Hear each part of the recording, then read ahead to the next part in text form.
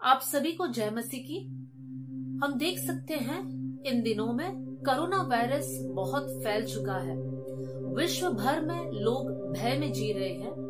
भारत में भी वायरस पहुंच गया है। कुछ लोग पॉजिटिव पाए गए हैं। इस संदर्भ में कोरोना वायरस के प्रति मसीहियों का क्या प्रतिक्रिया होना है, इस विषय पर हम थोड़ी देर मनन करेंगे।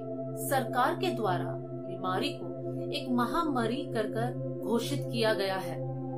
इस संदर्भ में बहुत से लोग दूसरों पर उंगलियां उठा रहे हैं कि इनके कारण हो रहा है, उनके कारण हो रहा है, या उन लोगों ने ये किया इसलिए ये हो रहा है। लेकिन हम मसीही होने के नाते बाइबल हमें सिखाती है कि हमें दूसरों पर दोष नहीं लगाना है। तो सबसे पहले ये बात हमें हमारे जीवन में अपनाना है कि ये वायरस फैल चुका है। अब दूसरों पर उंगली उठाना या दूसरों पर दोष लगाने से कोई भी फर्क यहाँ पर नहीं होने वाला है। लेकिन हम इसके प्रति क्या कर सकते हैं, ये हमें सोचना है। इस विषय में बाइबल हमें क्या बताती है, इन बातों पर हमें ध्यान लगाना है और उसी के अनुसार हमें आगे बढ़ना है।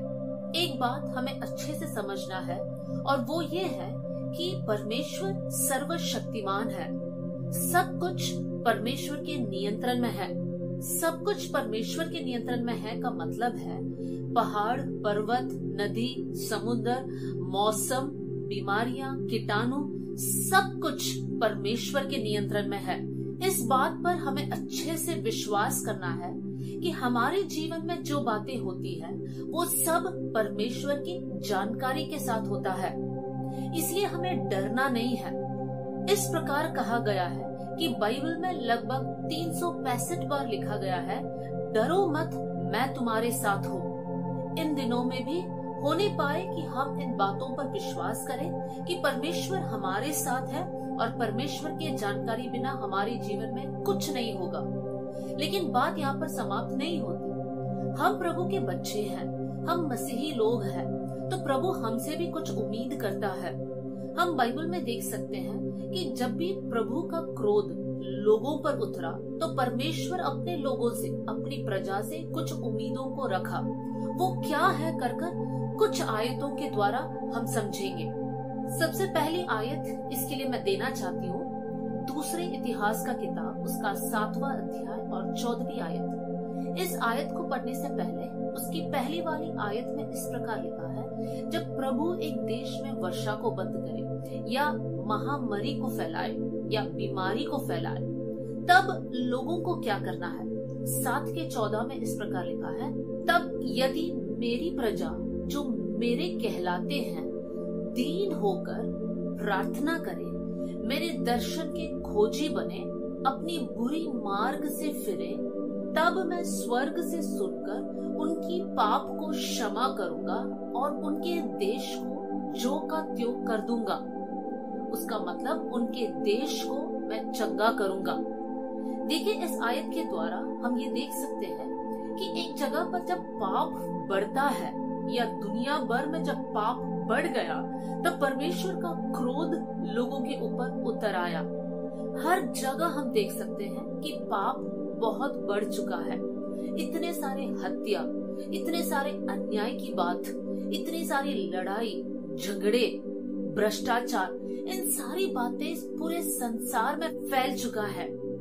एक परिवार के अंदर भी भाई भाई के खिलाफ लड़ते हैं, बहन बहन के खिलाफ लड़ रहे हैं, बुराइयां बढ़ चुकी हैं।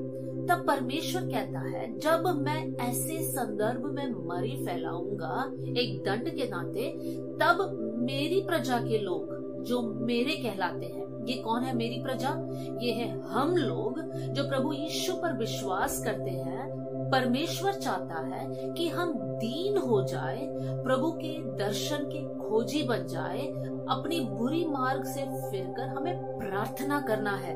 देखिए प्रियो, यहाँ पर लिखा हुआ सिद्धांत यह है, दोष नहीं लगाना या हम कैसे बचे उस बात को नहीं ढूंढना, लेकिन हमें देश के लिए प्रार्थना करना बहुत जरूरी है।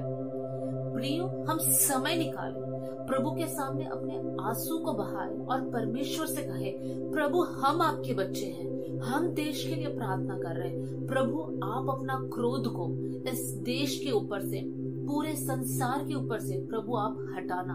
और जब हम प्रार्थना करेंगे, प्रभु हमारी प्रार्थनाओं को सुनकर देश को चंगा करेगा। एक और घटना को हम बाइबल में देख सकते हैं जहां पर परमेश्वर ने दंड के रूप में एक पूरे देश पर या इजराइल के देश पर एक मरी को फैलाया। और वो हम पढ़ सकते हैं पहले इतिहास का किताब उसका 21वां अध्याय और 26वीं आयत में। हम देख सकते हैं कि इजराइलियों के बीच में मरी फैल गया था और लगभग 70,000 लोग मर चुके थे। अपने गलती का एहसास दाऊद को होता है और दाऊद प्रभु के सामने गिर जाता है और क्या करता है, वहां पर हम पढ़ सकते हैं कि दाऊद एक वेदी बनाता है, वहां पर बलिदान चढ़ाता है, प्रार्थना करता है। और जब दाऊद इस प्रकार का काम करता है, परमेश्वर दाऊद का प्रार्थना सुनकर उस जगह के मरी को बंद करता है या दूर कर देता है। प्रियो, दाऊद ने 3 चीजें किया, वेदी बनाया, बलिदान चढ़ाया और प्रार्थना किया। वेदी बनाया, बलिदान चढ़ाया, मतलब अब नए नियम में हम इस प्रकार उसको समझ सकते हैं, हमारे जीवन को हम रेडी करें या पवित्र करें, अपने गलत मार्गों से हमें फिरना है। और इतना ही नहीं, बलिदान चढ़ाना है, कोई जानवर को नहीं चढ़ाना, लेकिन आराधना जो है परमेश्वर के लिए बलिदान है। पवित्रताई के साथ जब हम परमेश्वर के सामने आराधना करते हैं और प्रार्थना करते हैं, परमेश्वर हमारे बीच में भेजा हुआ मरी को दूर करेगा। प्रियो, एक और आयत में आपके सामने रखना चाहती हूँ जहाँ पर साफ दिखाई देता है कि मसीही होने के नाते हमें क्या करना चाहिए। ये हम पढ़ सकते हैं इज़केल का किताब 22वीं अध्याय और 30वीं आयत। मैं आपके सामने पढ़ना चाहती हूँ। मैंने उनमें ऐसा मनुष्य ढूंढना चाहा जो बाड़े को सुधारे और देश के निमित्त नाके में मेरे सामने ऐसा खड़ा हो कि मुझे उसका नाश न करना पड़े, परंतु ऐसा कोई न मिला। यहाँ पर हम देख सकते हैं परमेश्वर इज़केल के द्वारा प्रजा की ओर ये संदेश दे रहा है कि परमेश्वर लोगों के पाप के कारण लोगों को नाश करना चाह रहा है, लेकिन प्रभु दयालु परमेश्वर, प्रेमी परमेश्वर नहीं चाहता है कि लोग नाश हो जाए। तो परमेश्वर चाहता है कि काश उनके बीच में से एक जन खड़े हो जाए और उस देश के निमित्त या उस देश के लिए प्रभु और प्रजा के बीच में खड़े होकर, इंग्लिश में लिखा है वो गैप में खड़े रहकर प्रभु से दुआ करे, विनती करे, तब परमेश्वर उस देश को भेजने वाला विपत्ति नहीं भेजेगा। इसको समझाने के लिए एक बहुत अच्छा उदाहरण ये है। कभी कभी हम इस प्रकार की घटना को देख सकते हैं कि जब बच्चे बहुत शरारत करते हैं या एक गलत काम किए हैं, तो उस घर का पिता छड़ी निकालता है और बच्चे को अनुशासन के लिए मारने के लिए जाता है।